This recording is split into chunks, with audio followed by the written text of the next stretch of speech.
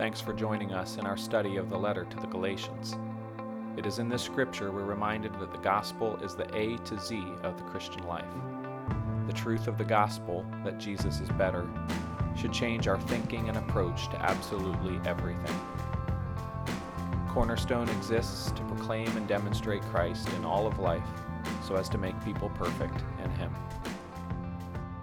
We're actually going back 6 years this Sunday. That is purely coincidence. It was not intentional, but it just happened to be the same. It was August 21st, not August 20th. We had just started in Genesis, and a message that I thought would be a good tie-in to some of the things we've been looking at here in Galatians over the past few weeks. So there you go. If you were here 6 years ago, you might hear some things you've heard before. If you weren't, this is new to you, so let's go with it. All right, we're going to read the entire story of creation. So Genesis 1:1 to chapter 2, verse 3. That's the entire story of creation. Follow along in your Bible as I read, and then we'll pray together. In the beginning, God created the heavens and the earth. The earth was without form and void, and darkness was over the face of the deep. And the Spirit of God was hovering over the face of the waters. And God said, "Let there be light." And there was light. And God saw that the light was good. And God separated the light from the darkness. God called the light day, and the darkness He called night. And there was evening, and there was morning, the first day. And God said, "Let there be an expanse in the midst of the waters, and let it separate the waters from the waters." And God made the expanse, and separated the waters that were under the expanse from the waters that were above the expanse, and it was so. And God called the expanse heaven. And there was evening, and there was morning, the second day. And God said, "Let the waters under the heavens be gathered together into one place, and let the dry land appear." And it was so. God called the dry land earth, and the waters that were gathered together He called seas. And God saw that it was good. And God said, "Let the earth sprout vegetation, plants yielding seed, and fruit trees bearing fruit, in which is their seed, each according to its kind on the earth." And it was so. The earth brought forth vegetation, plants yielding seed according to their own kinds, and trees bearing fruit in which is their seed, each according to its kind. And God saw that it was good. And there was evening, and there was morning, the third day. And God said, "Let there be lights in the expanse of the heavens to separate the day from the night. Let them be for signs and for seasons and for days and years. And let them be lights in the expanse of the heavens to give light upon the earth." And it was so. And God made the two great lights, the greater light to rule the day and the lesser light to rule the night, and the stars. And God set them in the expanse of the heavens to give light on the earth, to rule over the day and over the night, and to separate the light from the darkness. And God saw that it was good. And there was evening, and there was morning, the fourth day. And God said, "Let the waters swarm with swarms of living creatures, and let birds fly above the earth across the expanse of the heavens." So God created the great sea creatures and every living creature that moves, with which the waters swarm according to their kinds, and every winged bird according to its kind. And God saw that it was good. And God blessed them, saying, "Be fruitful and multiply, and fill the waters in the seas, and let birds multiply on the earth." And there was evening, and there was morning, the fifth day. And God said, "Let the earth bring forth living creatures according to their kinds, livestock and creeping things and beasts of the earth according to their kinds." And it was so. And God made the beasts of the earth according to their kinds, and the livestock according to their kinds, and everything that creeps on the ground according to its kind. And God saw that it was good. Then God said, "Let us make man in our image, after our likeness, and let them have dominion over the fish of the seas, and over the birds of the heavens, and over the livestock, and over all the earth, and over every creeping thing that creeps on the earth." So God created man in His own image. In the image of God He created him. Male and female He created them.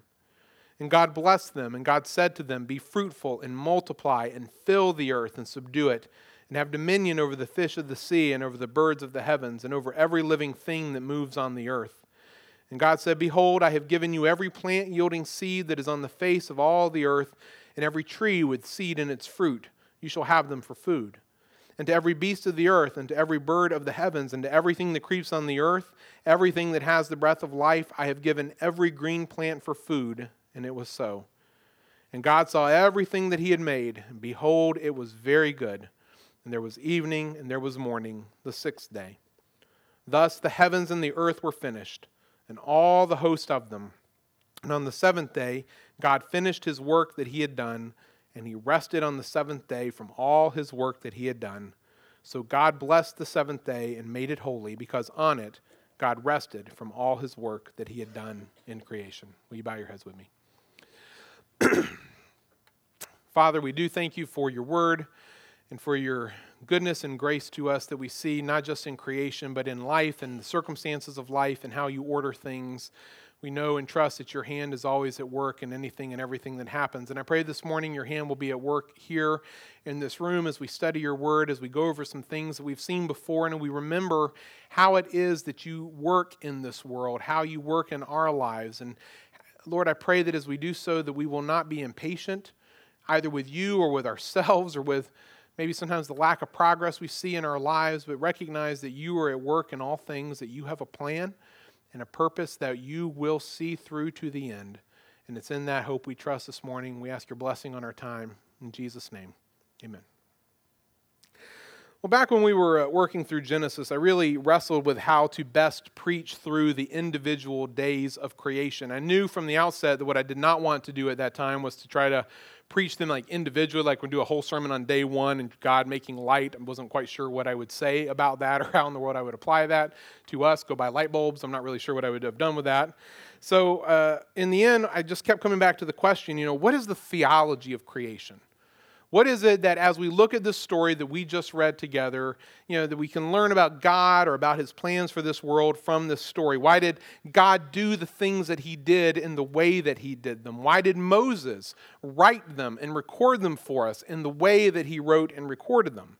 And so I tried to begin to dig beneath just the whats and the hows of creation, which quite frankly, and no negative comment here, is where most Christians stop when they think about creation. They only ask the what and the hows. That's all they seem to focus on, and that's fine. There's a place for that. But I wanted to get beneath that and try to ask some of the why questions. When I did that, I began noticing certain trends and themes and clues in the story that seem to go a little bit deeper and I think are there on purpose to teach us things about God and about how he works. And I'll remind us of one of those truths this morning by asking us a question that is rarely asked whenever Christians talk about the issue of creation. And I'll set it up for you like this.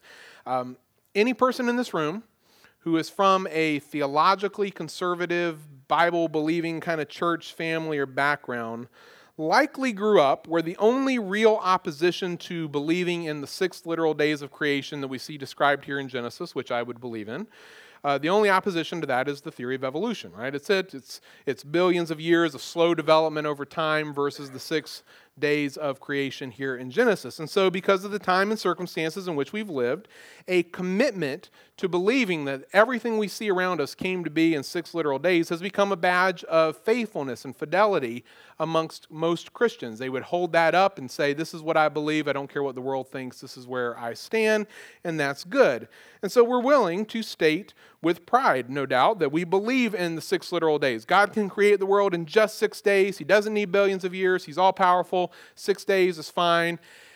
Yet we never once stop and ask this question right here, and this is the one I thought would reveal our problem for us. Why did it take 6 days?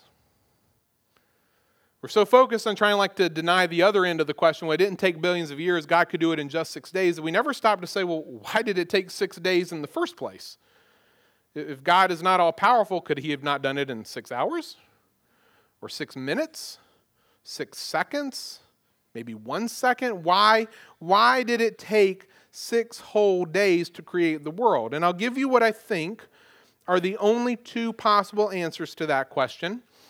Either he did it because he had to, it's an ability issue, like that's as fast as he could have gone, or B, he did it because he wanted to.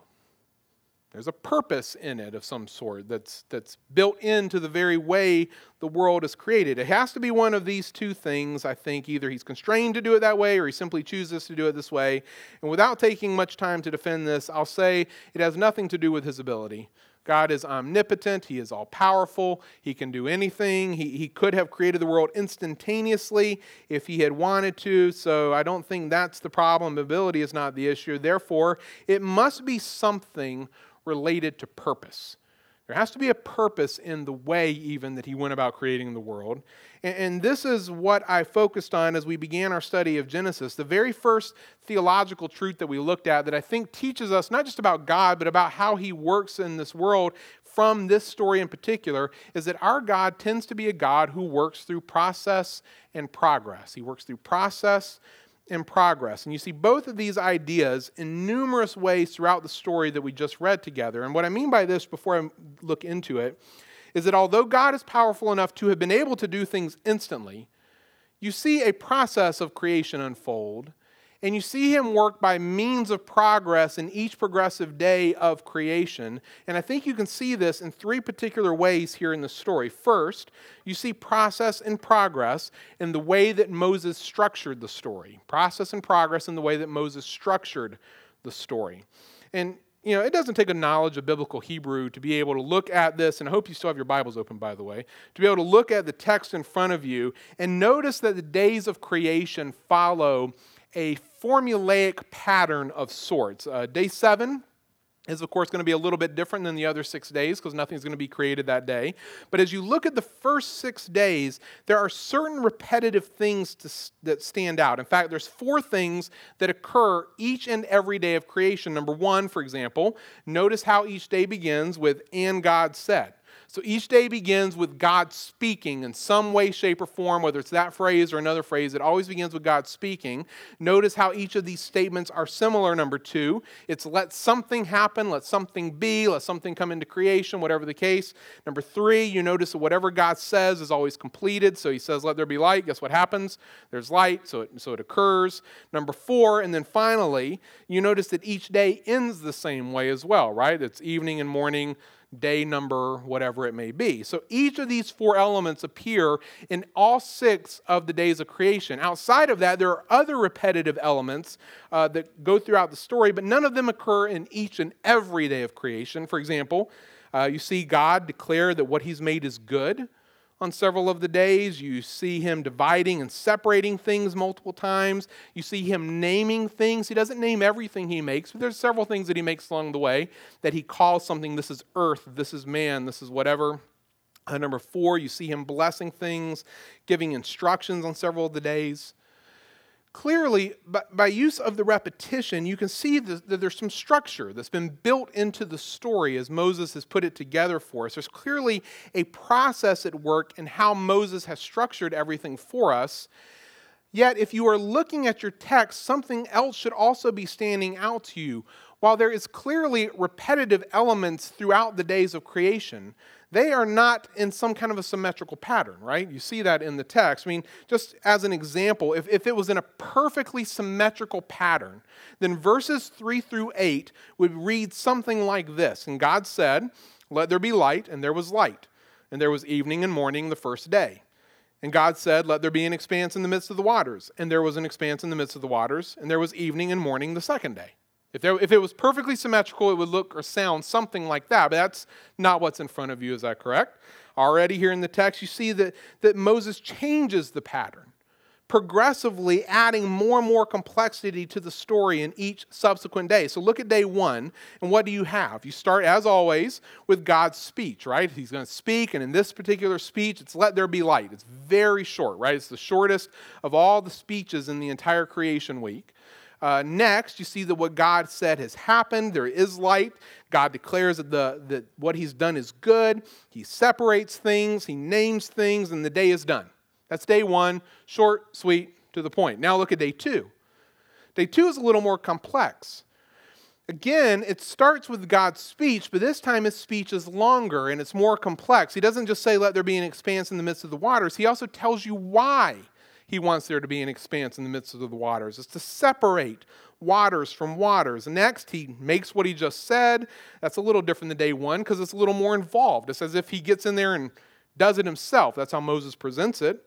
Then Moses affirms that the thing happened. It's so. God names what he's made. Now the day is done. So day 2 is a little different, right? It's a little more complex, a little more involved than day 1 was. Look at day 3. This time, God isn't going to just speak one time, he's going to speak 2 times. That's the first time that's happened.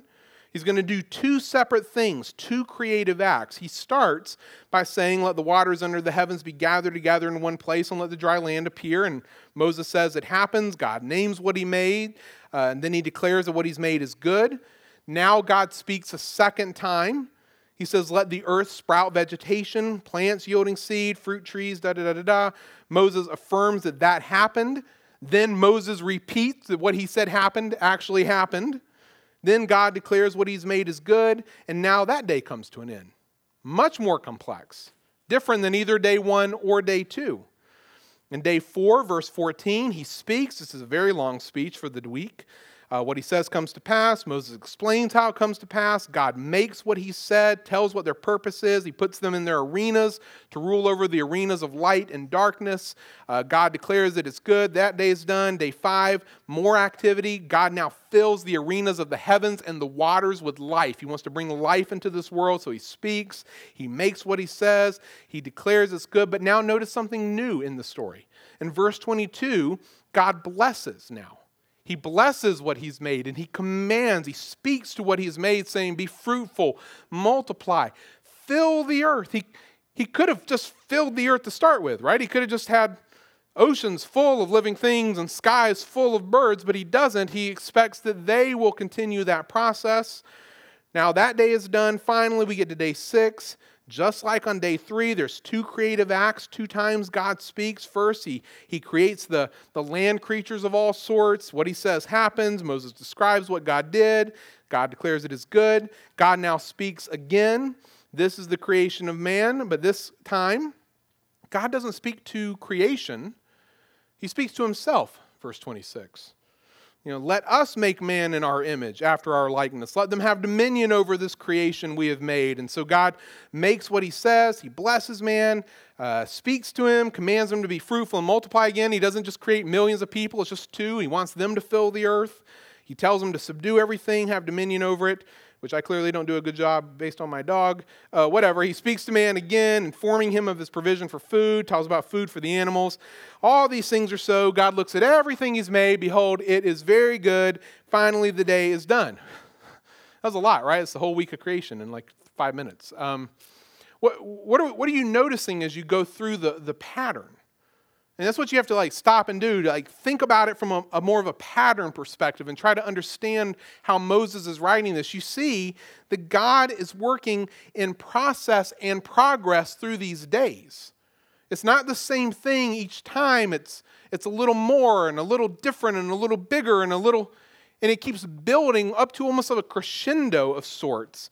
Each day more and more complex, and it's building, towards what, you ask? Well, towards day 7.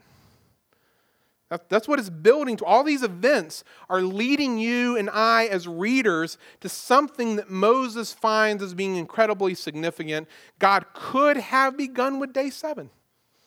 He could have opened the story with rest. He chooses not to. He chooses to put that at the end and to build his story up to that conclusion of rest on the 7th day. And I think that's very significant for the reason why we'll have to require another emergency and another sermon like this. So my point here is simply to show you that you can see process and progress in the very way that Moses has crafted the story for us. He wants you and I as readers to look at this and go, something's going on. There's something unique about all that's being done here, and it's kind of leading us to a point, all right?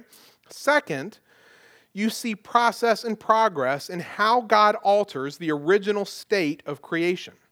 Now, the original state of creation is listed for you in verse 2. I want you to look at verse 2 right now. Notice the wording. It is without form, it is void, and there is darkness over the face of the deep. Now, I did this 6 years ago. Humor me one more time. I want you to close your eyes, and I want you to imagine the world that you see described for you in verse 2. Do it right now. Close your eyes. Picture it. Can you see the world?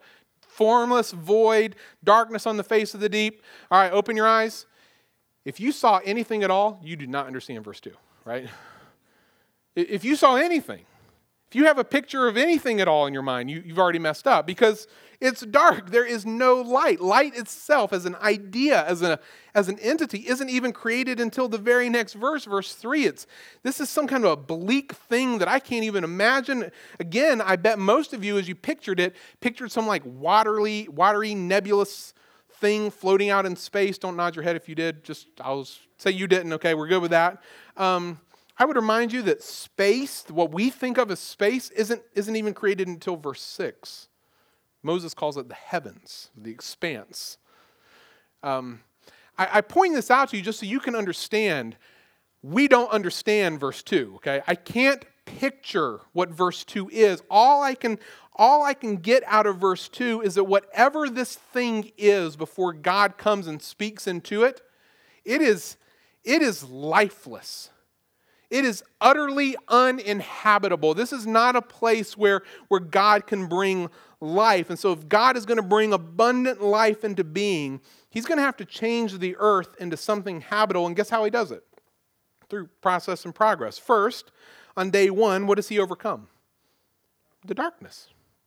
He overcomes the darkness by speaking light into existence. He makes light and he separates it from the darkness. So that's the first big obstacle. Next, on day 2, he overcomes the water. He makes an expanse in the midst of the water, separates them. He creates a space for life to exist and for it to flourish. That obstacle is done. Finally, on day 3, he overcomes the uninhabitable nature of the earth. He causes dry land to appear. He fills that land with vegetation.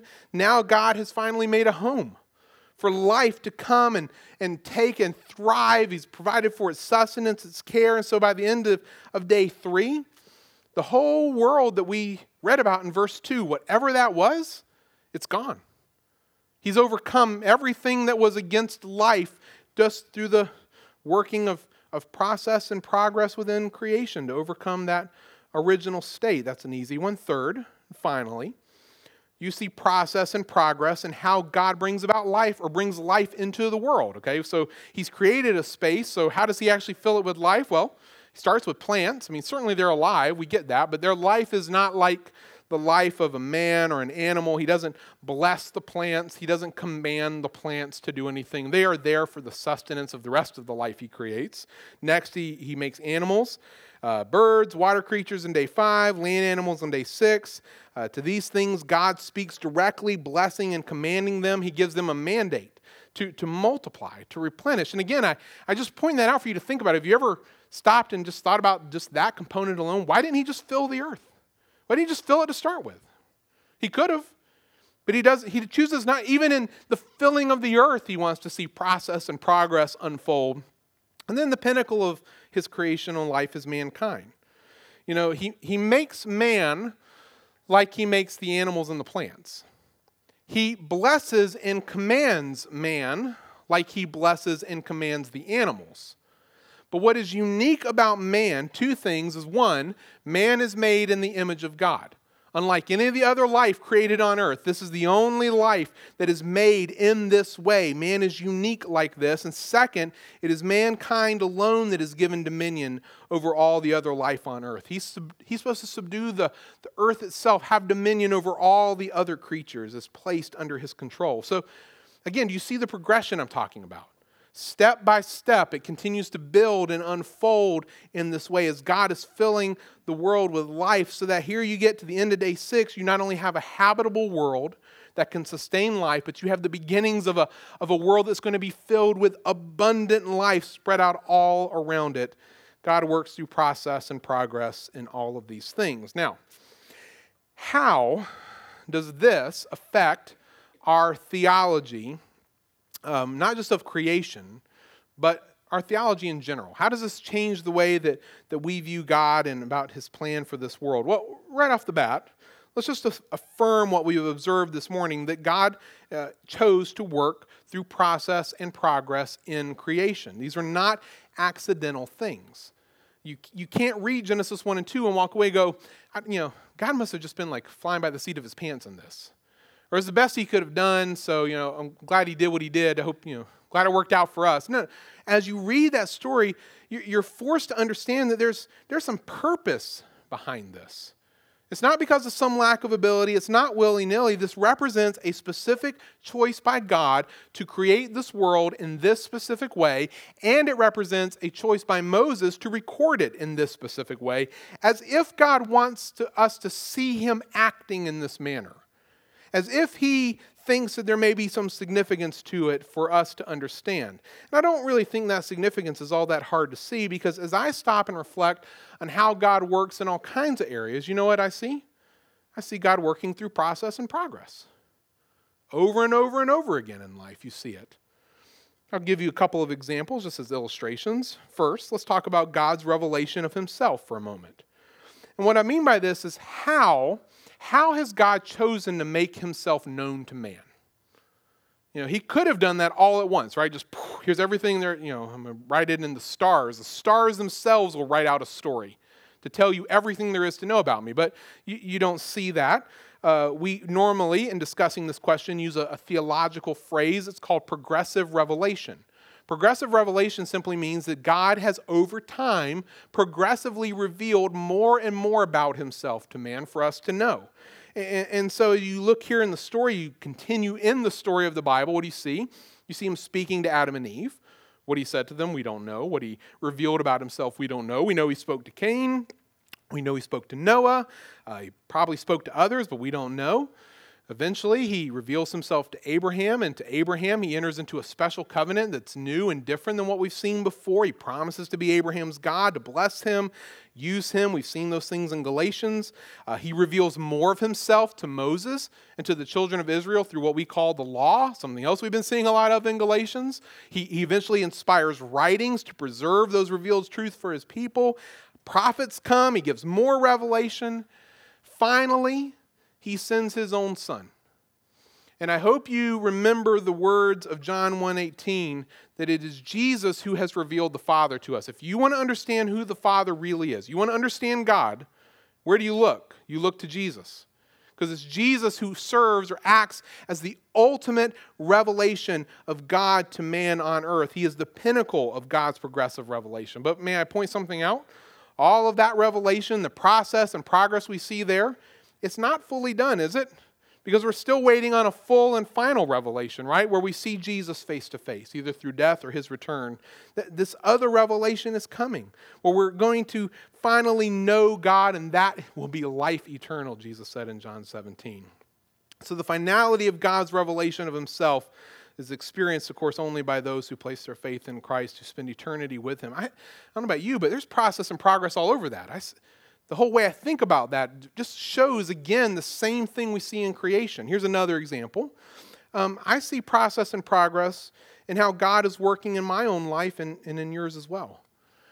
And this is the tie-in and why I wanted to come back to this from our time studying Galatians and the idea of freedom.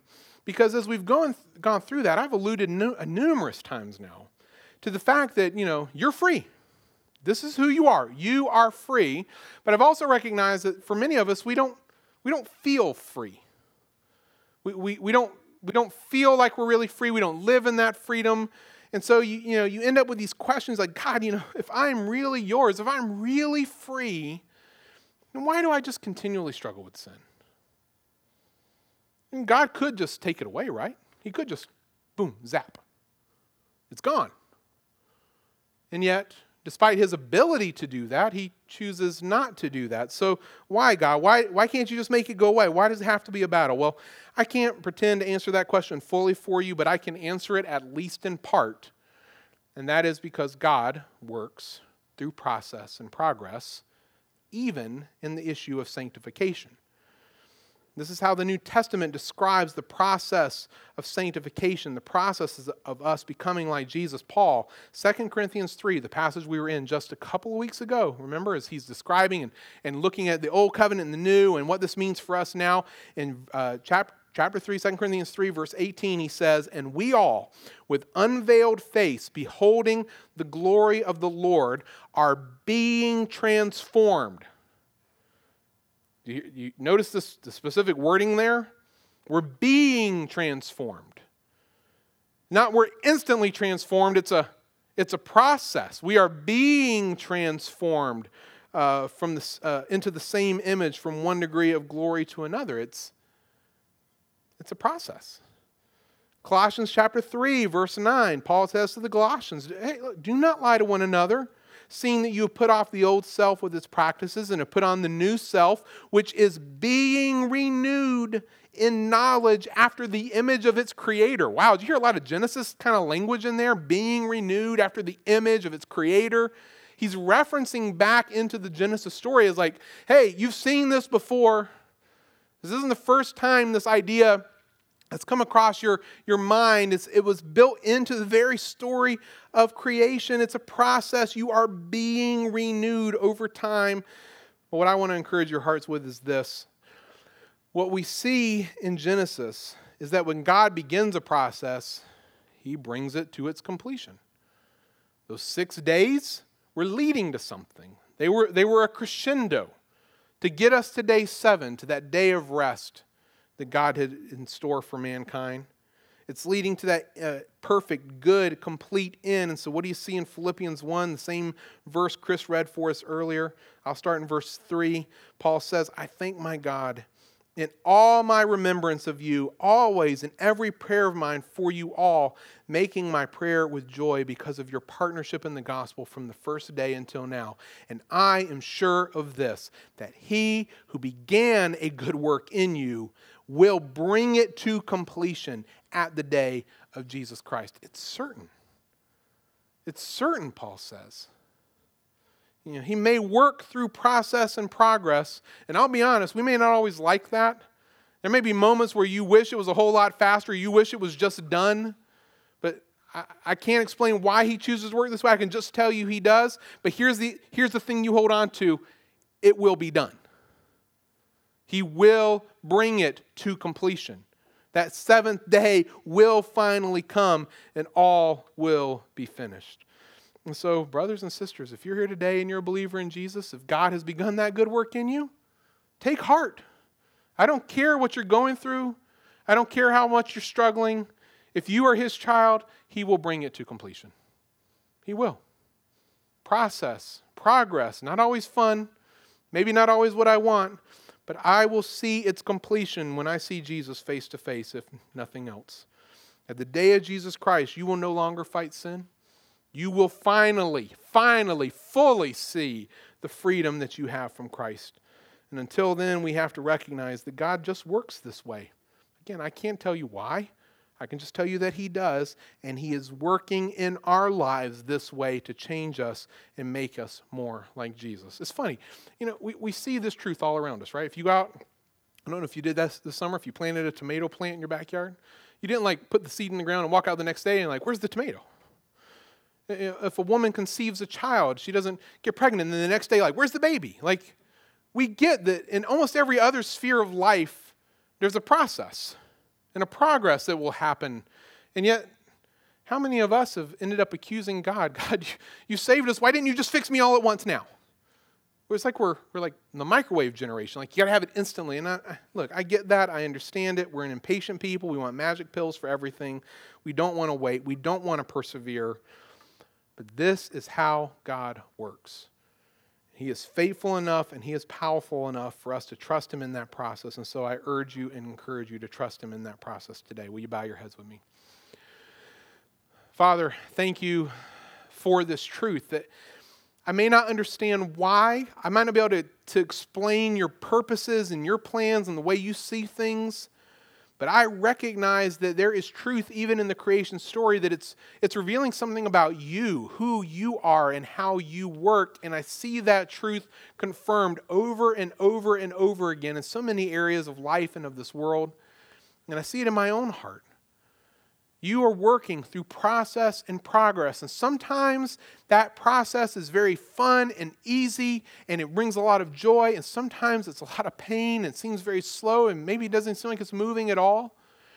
And there's progress. 6 years since I preached this sermon. What has changed in our lives in 6 years? How have you worked? Do we even stop and think about these things? I don't. But Lord, we know this is who you are. We know that you've made promises to us, that you are transforming us right now. You are changing us right now, and you will bring us to the completed end when we see Jesus face to face. And so I pray, Lord, that you will give us the faith to persevere, to push through, to push on, to cling to you, to take in those moments where we don't feel the progress as our indication that we need to hold even tighter to you. But even when we do feel it, Lord, that we never let go of our focus on you, knowing that you are the only one who brings us life. And so, Lord, as we're about to sing in a moment, hold us fast. Hold us fast. Help us to persevere, we ask in Jesus' name. Amen. Thank you for listening to this podcast. For more sermons on the book of Galatians and further information on Cornerstone Bible Church, please visit cbcvirginia.com.